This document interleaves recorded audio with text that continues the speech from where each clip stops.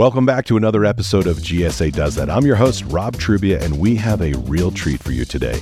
In our 10th episode, we're talking about something that affects each and every one of us, whether we realize it or not: federal architecture. And we have two absolutely amazing guests to educate us. First up is Chuck Hardees, GSA's very own chief architect. Chuck will shed light on how he and his team make sure federal buildings are not just functional and green, but also stunning. We'll dig into how these buildings are not just workplaces, but actually important parts of our communities.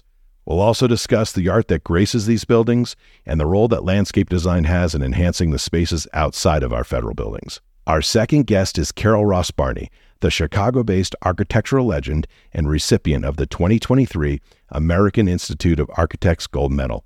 Carol's portfolio just happens to include the Oklahoma City Federal Building. She's built an impressive career crafting public spaces that elevate our everyday lives. From her philosophies on design to her views on the future of federal architecture, you won't want to miss a second of what she has to say.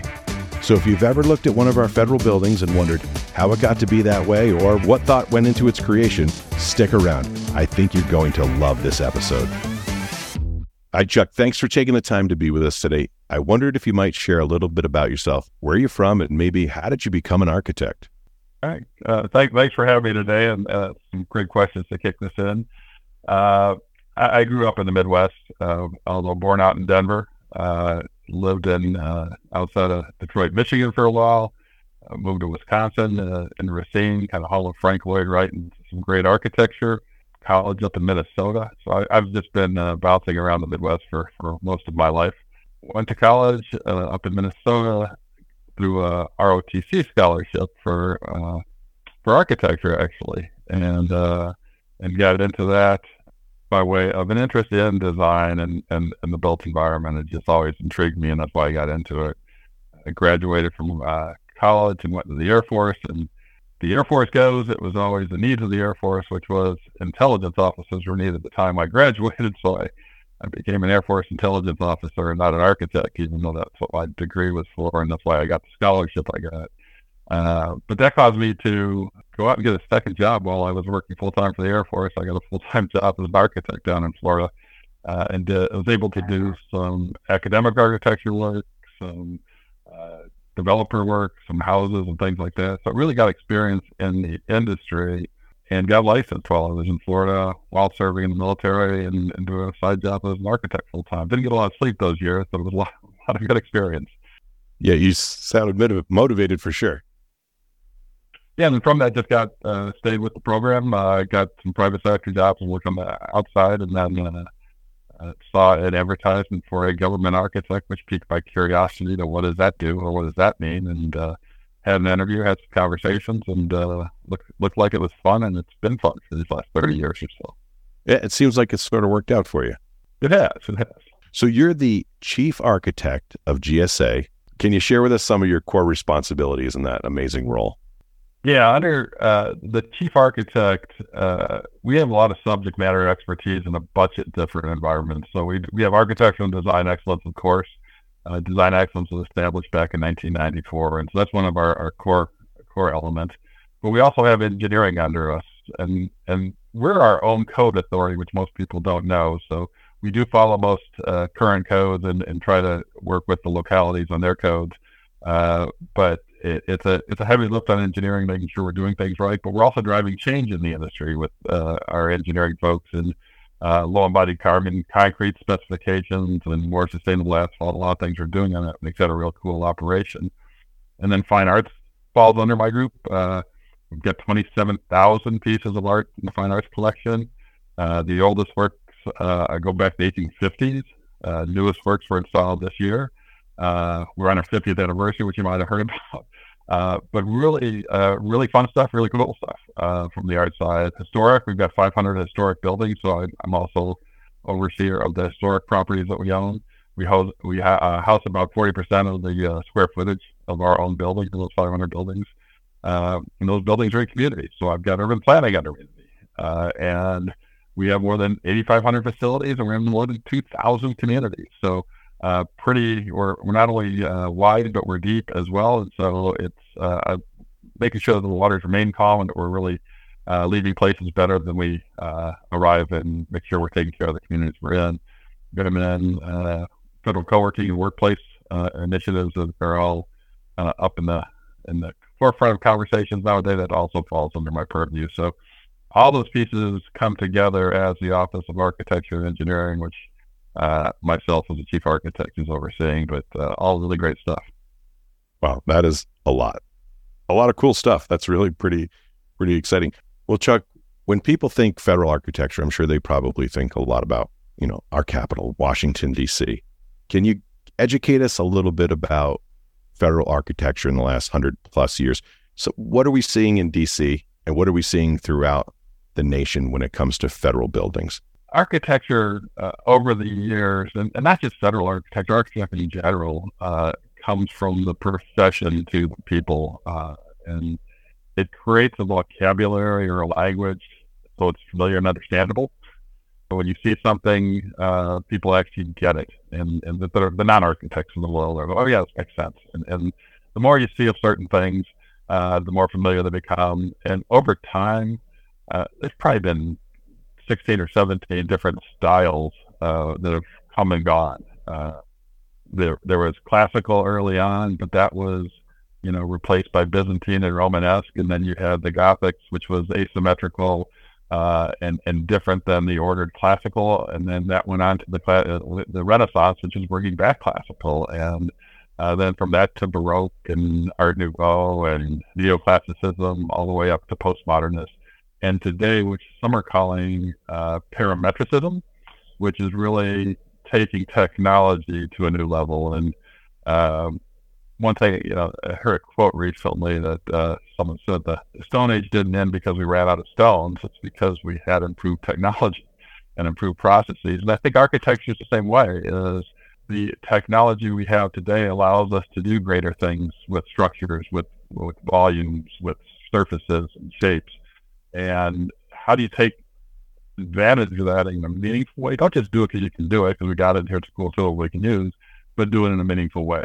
And that's really, I think, as architecture has moved through the ages, it's always trying to take advantage and to push society a little more further.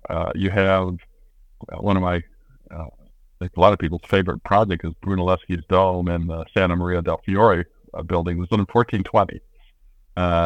Took 16 years to build, and then you could add on another 10 to that when they decided to add a lantern on top of it. So I had 26 years of a construction project, but it is still the tallest brick dome in the world, and it's been the widest vault in the world until the 20th century. This is something that was done in 1420. And so when you look at that inspiration, you look at the challenges as we're designing buildings today and doing things. It's like, how can this project have that kind of impact and move an industry in a way that needs that moving? Yeah, I guess when an architect designs a building, particularly a federal building, a building for the public, they're trying to think, how can this have a lasting impact and really uphold, American values and make people feel good when they walk by it, when they come in it, and it continues to sort of build its interest and love. I mean, public buildings have such a symbolic value for the public. What does good architecture do for the American public, particularly when it comes to a federal building? I think that term of federal presence is there. It does. Architect at its best it should be comforting. Vitruvius, who was a Roman architect back in 1 BC, had the same question posed to him from Augustus Caesar. Said, "How do you know architecture is successful?" And his answer was, firmness, commodity, and delight. And firmness is it's structurally sound. It's gonna last the ages. Commodity is actually serving a purpose. There's a need, a business need, or a community need of why I'm building this building. And then finally, delight. It has to be pleasing to the eye and be able to actually serve a greater good. So if you have those three pieces, I think federal architecture needs that and does that effectively, you get success. We certainly, when we do our projects, we're bringing jobs to town, we're enabling missions and things like that. And those all feed into those very core ideas of firmness, commodity, and delight. So it sounds like a lot of styles of architecture can do what you're talking about. Yes, there is no one size fits all. Let's go do this and make it happen. Again, as I mentioned over the years, everything from ancient Egyptian and Mesopotamian all the way up to postmodernism and modernists and Renaissance and neoclassicism, it's evolving and it needs to evolve, because if we do get stagnation, it starts to do things it shouldn't do. Again, back to that vocabulary or language, there's a meaning behind it. I'll quote Yogi Berra now: if you can't imitate them, don't copy them. And that gets to the point of you really got to understand why things are done the way they're done. Architecture is meant to inspire and meant to do great things in different ways, but it all goes back to some of the very basic principles of architecture that was probably talked about around the campfires in Winn, BC that the architects are talking today. I'm curious. So the Eisenhower Executive Office building has always caught my attention when I come to DC. It's sitting right next to the White House. It's a very interesting building. I think it's really beautiful, really. But I think from what I understand from my little bit of research that I could do on that was it initially was really highly criticized. What type of architecture is that? And why do you think now it's really become a city landmark? I mean, people like that building. It's Beaux-Arts, and that is the ornamentation you see on that building. And that was part of maybe the driver around brutalist architecture in the federal government is there's this sense that we don't want to be unduly ornamented and spending money on things we shouldn't. And we shouldn't. But what design excellence has kind of raised and brought to the forefront is we can make a building look good or bad for the same cost. So why don't we make these buildings delight, as Vitruvius would say? And so when you look at some of those buildings and you look at the time some of these buildings take to put in place, and the cost these buildings take to put in place, there does come that challenge. We're probably no better or worse in cost and time of construction as we were back in the day. Probably some things go faster, but we're losing some craft labor. So if we try to build the past, sometimes we're just building meretricious moments where they're great Kodak, great for a photograph, but not necessarily functional for what you're trying to do. Would you say that the big challenge today in government buildings, government architecture, I mean, we're talking about being sustainable, we're talking about being green. These buildings, though, they need to be functional. People need to work there every day. And at the same time, they are, landmarks. They are to lift up the public and have that sense of pride. What's the big challenge in today's environment of architecture for the federal government? It's a huge challenge across the board, because the more ability we gain over time with technology and tools and materials, the more choices you have and the more things you can do. And if you're solely focused on the aesthetic of the building, how does it look from the outside as a piece of art in a town or a city or a community, I think you're losing that commodity piece of why we're in this business. But you can't forget it. It's just like coffee in a cup. You want your coffee to taste good, but you also want to make sure that you're drinking out of something that at least looks something you want to be drinking out of. And buildings are the same way. Is they have to function. They have to be meaningful. They have to excite and energize people going to them. And even in today's environment, I'm talking about return to the office and things like that, is you want to be inspired by your workplace. You want to be inspired by your buildings. It's always great when I walk around, whether it's Chicago, which is a great architectural town, or DC, people just rocking around with their head looking up in the air at the buildings and appreciating their environment. And that's really, I think, the challenge of our federal architecture is to how do we create that federal presence in the community? How do we serve the community? But how do we also inspire just the person walking by that's not going to go in the building? That's a great building, and I'm glad the federal government did that for our community. What about the sustainability piece, the green piece? How much of that affects the design of the building? It affects it a lot, and I think it's affecting it more as people are becoming more aware of the conversation. When you do a design, you really have to take that into account from the beginning. The other pieces are just driving project teams, driving architect, driving our contractor community. to think beyond what they've done in the past to what's the art of the possible in some of these projects for sustainability. Yeah, we've always done it that way, but what if we did it this way? Would that help, and what would it serve? So it's challenging people to continually innovate. Architects by nature are creatives, and so you've got a lot of folks coming in with a lot of ideas, but businesses are businesses, and we have time and schedule and money in place. And so you have to somehow make sure that you integrate those two conversations, that this is a great idea that we can still accomplish within the constraints you have. And it's going to take maybe one step forward, maybe a huge leap forward, but that's how I think we as the government serve.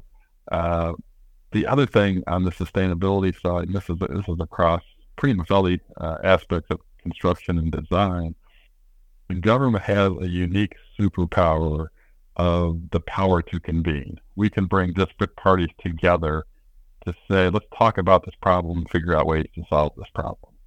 We can bring architects and contractors and lawyers and sureties and suppliers all in the same room who typically wouldn't be in the same room to say, let's talk about the greater good here. How can we move industry in a way that's positive? And that will help get us to where we need to be on the sustainability side, the way we can green our buildings better, do things smarter. What about renovating historic buildings? I mean, we're taking these beautiful historic buildings. We need to get them more energy efficient. What's that challenge like? Is that even harder than building a brand new building? Great question. So the historic buildings are way ahead of their time, because if you look at the windows, the cross ventilation, the solar orientation of our older buildings, there was a lot of thought put into that. Now, it may not have been as technical as bringing up the models we're doing now and the things we're doing, but some of it was intuitive, but a lot of it is very intentional. And so I always told folks on the workplace side, the modern mobile office was back when you had, whether they be oak desks or battleship grade metal desks that you could push around and move to create a project team overnight or in 30 minutes versus calling in a vendor to retool a system. Was a much simpler time, but a much more comfortable time. You had the cross ventilation, you had the layouts that brought daylighting into space. You had a lot of things that we're trying to bring back today in both technologically improved ways, but also going back to some of those learnings from earlier days of how did that work. And when you get to the historic buildings we have, like I said, we own 500 of them. That's all embodied carbon. We've already spent that carbon. We've already got that asset in place. So how do you make it useful? And some things, I think we are reborn in different ways. If you think of, for those that are old enough to remember, phone booths and pay phones in every building and every lobby, in our older buildings, those didn't go away. But now you've got companies coming out with, in essence, phone booths for Zoom calls and Google calls in the office that plug into the wall. So we're repurposing those kind of booths back into either, Zoom or Google Meet kind of booths rather than phone booths. So I think as we breathe life back into these old structures, we do in such a way that it makes them meaningful again.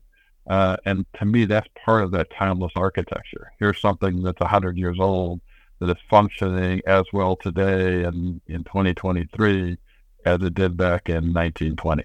Looking beyond buildings, landscape architecture, I find fascinating. Is that under your purview? Is there a landscape project that you can point to that GSA has had something to do with, that it's led? Yeah, we have a landscape architect on my staff. There's landscape architects in the regions. And landscape architecture is crucial to all of our buildings, because that really is the welcome mat to the building and typically the link to our cities. And so we've got everything from just straightforward standard landscape design on a facility to the landscape actually becoming the art on a project. The Rockford Courthouse has a grove of crabapple trees that is the art for that project. So it's not only removing some of that, the absence of the canopy in the downtown area, but it's giving that community someplace to actually go sit, be inspired, rest, and for those going into the building, which is a courthouse, someplace to kind of maybe decompress, because by bringing in and combining both landscaping and art up on the front entry of the building in a way that's meaningful to that community or to that family that went to the court that day, I think does exactly what landscape architecture is supposed to do, and integrates with the architecture of the building. And to me, the more we can integrate everything, integrate with the communities, integrate landscape architecture into our buildings, into architecture, integrate engineering appropriately into architecture, integrating art into architecture, it's really when you supercharge these designs. Speaking of art, can you talk to us a little bit about the art and architecture program? I think you said in the top of this conversation, 27,000 pieces of art are under GSA's purview. Tell us a little bit about that. How do you commission new artists, or is it really just about taking care of and selecting art that already exists? Good question. 27,000 pieces of art are art that we own across the country, and that are in our collection and under our care and under our curation, if you will. Any new project, any capital project, 0.5% goes to what is known as art and architecture, and that goes to an art piece for that major capital project. Separate commission to an artist that is selected from a registry of artists that we have in the country. I think there's right now 2,700 artists on that registry.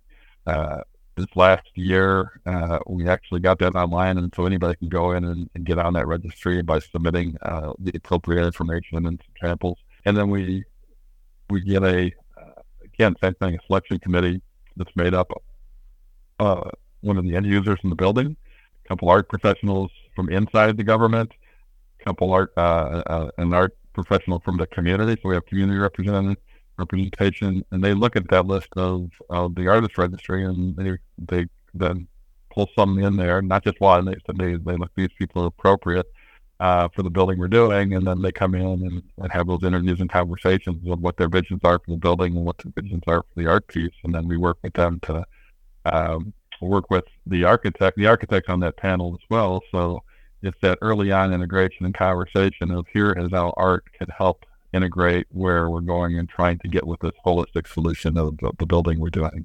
And then the artist comes on board, works with the architect, works with the GSA, and does some really great things. So we've got some really cool architecture around the country to look at and do.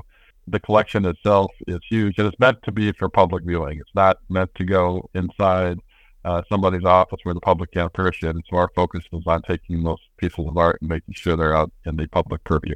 Chuck, you've got a really neat job. Can you share with us, before we end the conversation, where can listeners go to learn more about the history and design of federal architecture, or maybe learn about what's coming in the future, maybe in their own community?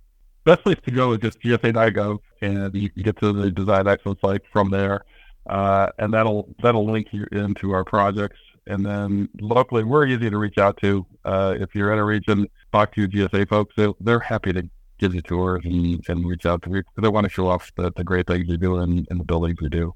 Every building we have has a building manager that runs our buildings and keeps them going. And so we want to connect with the community. And certainly if you're interested in doing work with us, that GSA.gov path is the right way to go. This has been really fascinating, interesting, historical. I mean, it's just really neat. So, Chuck, thanks for your time. We really appreciate it. Fresh off of what felt like a master's class in federal architecture from Chuck, it's time to welcome the celebrated Carol Ross-Barney. Carol, it's an honor to have you with us today. Chuck Hardy was just on with us, Carol, and he had amazing things to say. He really took us to school about federal architecture. We certainly touched on Oklahoma City.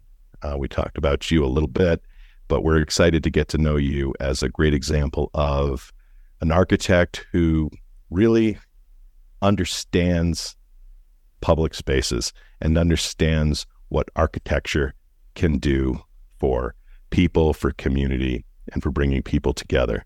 So thanks for being with us. No, thank you for asking me. Well, Carol, I think we're all curious. What initially drew you to a career in architecture, and what continues to fuel your passion for the field today? Well, quite honestly, I'm a boomer. I'm a child of the 60s. And so when I was, when I was in 8th grade, John Kennedy was elected president. And I kind of remember that because he was so, I think if you were young at that time, or if you were learning, he was so inspirational, and he challenged you to do the best that you can do. And to me, this was so exciting. And I actually thought I would be an artist. I was really good at making things. I really liked making things, drawing, doing that type of thing. But that stopped me dead in my tracks because I thought, well, how am I going to save the world by making things and drawing? It didn't seem like there was a fit there. And I knew that I had to save the world, or I thought I did when I was 14. I thought of architecture all on my own. I thought, well, what can people who have these skills, how could they help? And I don't know, it was just a crazy naive thought. And I said, well, maybe I can make better cities. And it was terribly naive. And the good news is I've never been disappointed in my career choice. I really do believe that design can change people's condition. Yeah, that's pretty unique, really, to decide what you want to be in high school and then have an illustrious career doing it for decades. So congratulations. That in itself is an accomplishment. I'm still working at it, though. I haven't saved the world yet. We still have a lot of problems. But I've been really happy. I mean, happy is this kind of a weird word because it's not easy work necessarily, mostly because there are a lot of problems in the world and they're not solved. But I've always been challenged. I'm really curious about, you're a very philosophical person from what I have read and watched and listened to about you. And architecture and philosophy, I think a lot of people don't think they really go together, but I think they definitely do for you. And I'm curious if you could talk a little bit about the things that I've heard you say about quality of life and architecture and design excellence being a right and not a privilege. Can you flesh that out a little bit for us?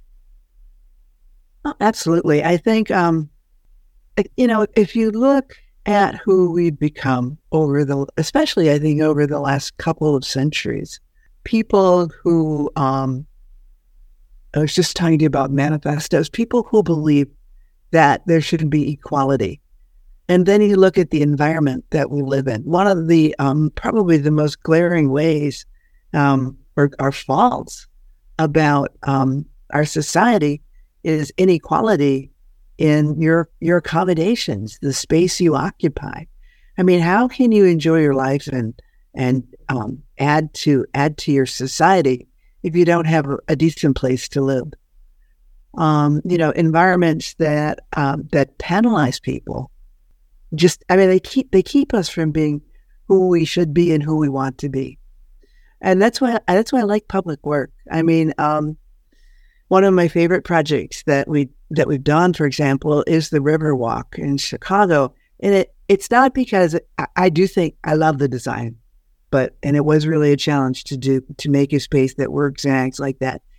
But the thing that I like the best is it has an equality about it. It is a public space. Anyone can go there. And it teaches us how hospitable the city can be, how green it can be, how welcoming it can be. And I think it inspires people to make other spaces like that. So I see each project as a chance to make something bigger. I really do. And not me personally. I think it's a chance for people to understand what potential there is to make things better, to improve your life quality. Some things are really sort of nuts and bolts. One of the things that I think that, for example, future city planners or city planners today should be more concerned with is what we talk a lot about air quality, but what about other qualities? What about, for example, noise pollution or light pollution? They all affect how you feel about your life, and they all are things that are part of the design of our environment. Some of them I think will be existential in the end. If you look at basically, if you look at what people are doing to the planet, we have to stop polluting the planet. I'm working for the Adrian Dominicans now.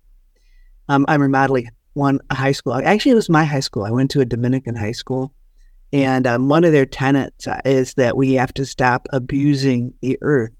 And at first I was a little taken aback about using the word abuse and earth in the same sentence. But in a way, I think you need strong language right now. We have to stop abusing the earth. That's why, and this is maybe why we're talking today, I was so glad to hear that GSA has been able to adapt the Oklahoma City Federal Building, which we did.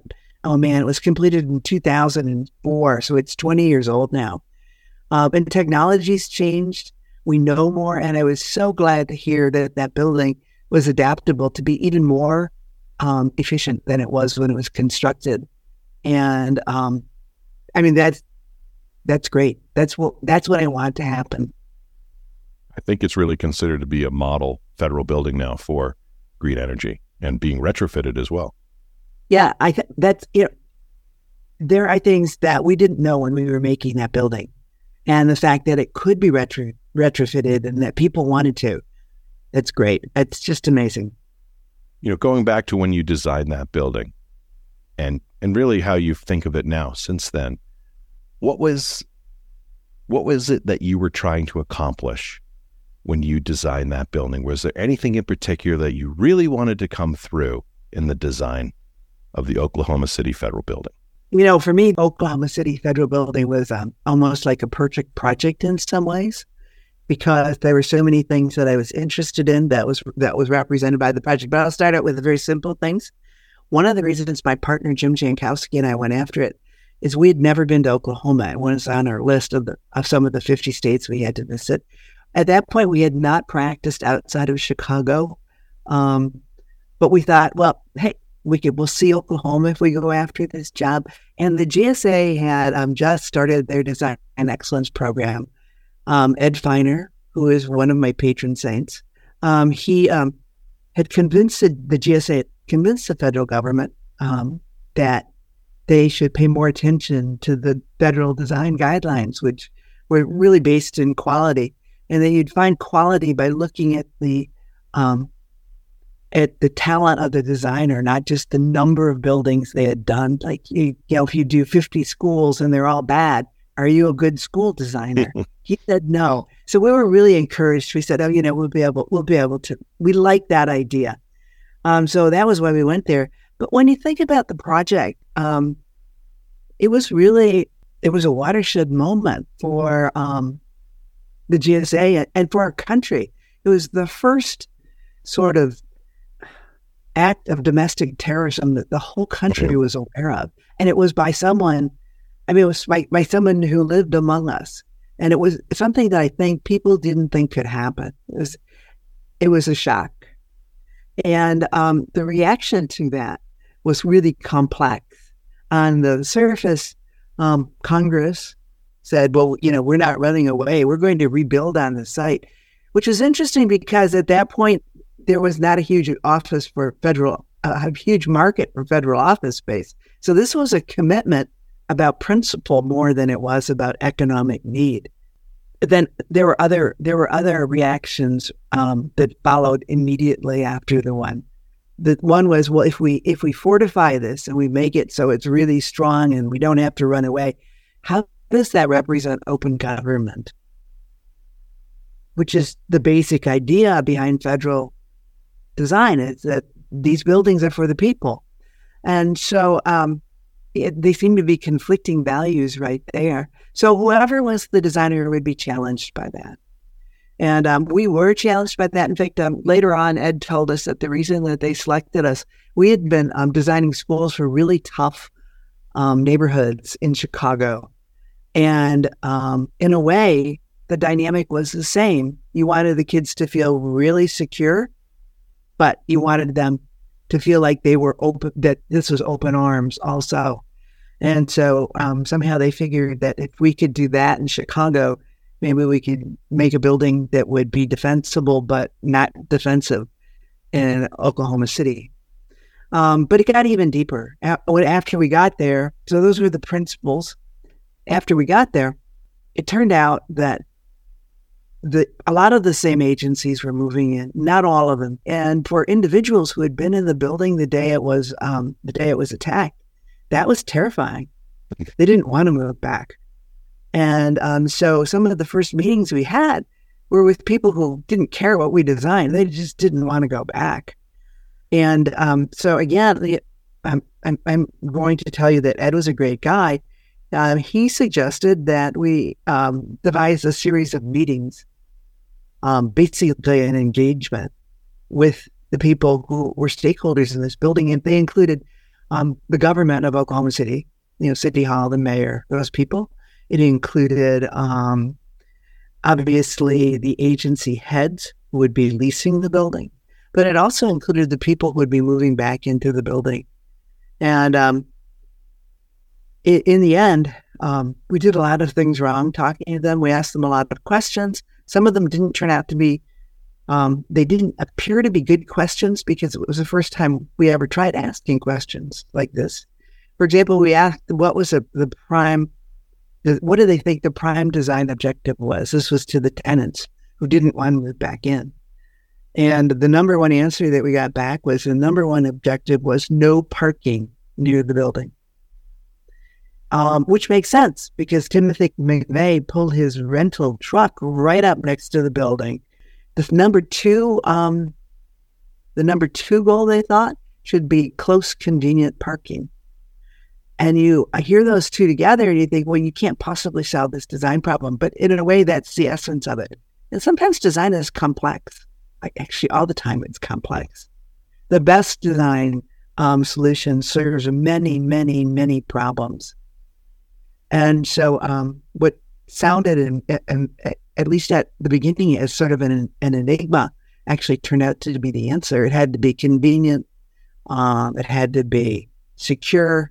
It had to be welcoming. Sounds like being a good architect. Also, you need to be a good listener. Oh, you do. You do. But there's a difference between listening and doing, which is sort of what I mean when I say that we didn't know what were the right questions. It turned out the most valuable piece of that engagement wasn't people telling us what the building should look like or what the materials should be or how big their offices should be. The most important thing about that engagement was making them feel comfortable with the new building and getting their support for its success. And so, yes, it is listening, but the things you listen to are sometimes not what we're not asking people to design the building. We're asking them to join our effort to improve the environment. Yeah, Chuck talked about architecture, and particularly federal architecture, being a huge collaborative project. And it's not just the finished product that they're after. It's just the growth in the industry and how can public spaces be enhanced and be made to be better by getting a lot of really smart people together in a room to ask a lot of questions and really rub shoulders. Oh, that's spot on. Innovation is part of collaboration. But beyond that, I think that community engagement helps us have a shared purpose. Carol, when you think about, as an architect, with someone your breadth of experience, when you think about federal buildings going forward in our nation, I'm curious what you think the challenges and what are the opportunities, particularly for federal buildings in America? Wow, it's really interesting because I'm teaching at IIT. I have been teaching there for 30 years now. I love teaching. Keeps my brain free. And federal buildings aren't much different. In a way, they have to deal with the complex issues of our society. And there are a lot of complex issues. So federal buildings of the future, I think they're going to get their inspiration from, we were talking about the idea of manifesto, from our manifesto that we're created equal, that this is an open government where everybody contributes and is expected to contribute. And so you can say, oh, Carol, you're just such an idealist. That's not what happens. That doesn't matter as long as you believe it can happen and you'll work to make it happen. So that, for me, is what federal buildings will have to represent in the future. And in that capacity, what will they be? First of all, they'll be sustainable, because we can't ensure that our society, that our citizens will be safe unless we make buildings sustainable. I think those will be the drivers for federal building: openness, equity, and sustainability. And in a way, they're the things we've been trying to achieve ever since our government, before our country was founded. Same stuff. Hopefully we're getting closer. Well, we certainly appreciate you taking the time today to talk to us. This has been, like I said, a privilege. So interesting, so much fun for us to listen to. And I think our listeners are going to love this conversation. Thank you, Carol. Thank you for what you've done for the people of this country in your design, whether it be the Riverwalk in Chicago or a transit building or Oklahoma City Federal Building and so many other schools. You are a gem. So thank you so much. Well, thank you so much. Thank you for saying that. And that wraps up another episode of GSA Does That. A huge thank you to Chuck Hardy and Carol Ross Barney for their invaluable insights. It's clear that federal architecture isn't just about bricks and mortar. It's about the quality of our lives, our communities, and even our planet. If today's discussion sparked your curiosity or you have questions or topics you'd like us to explore in the future, don't hesitate to reach out. Our email address is gsadoesthat@gsa.gov. We love hearing from you, and your feedback helps us make this show even better. Don't forget to subscribe so you never miss out on the stories behind how GSA is changing the game in delivering effective and efficient government. And if you've learned something new today, consider sharing this episode with a friend or colleague. Every share helps grow our community and keeps the conversation going. I'm your host, Rob Trubia. Our executive producer is the one and only Max Stempora.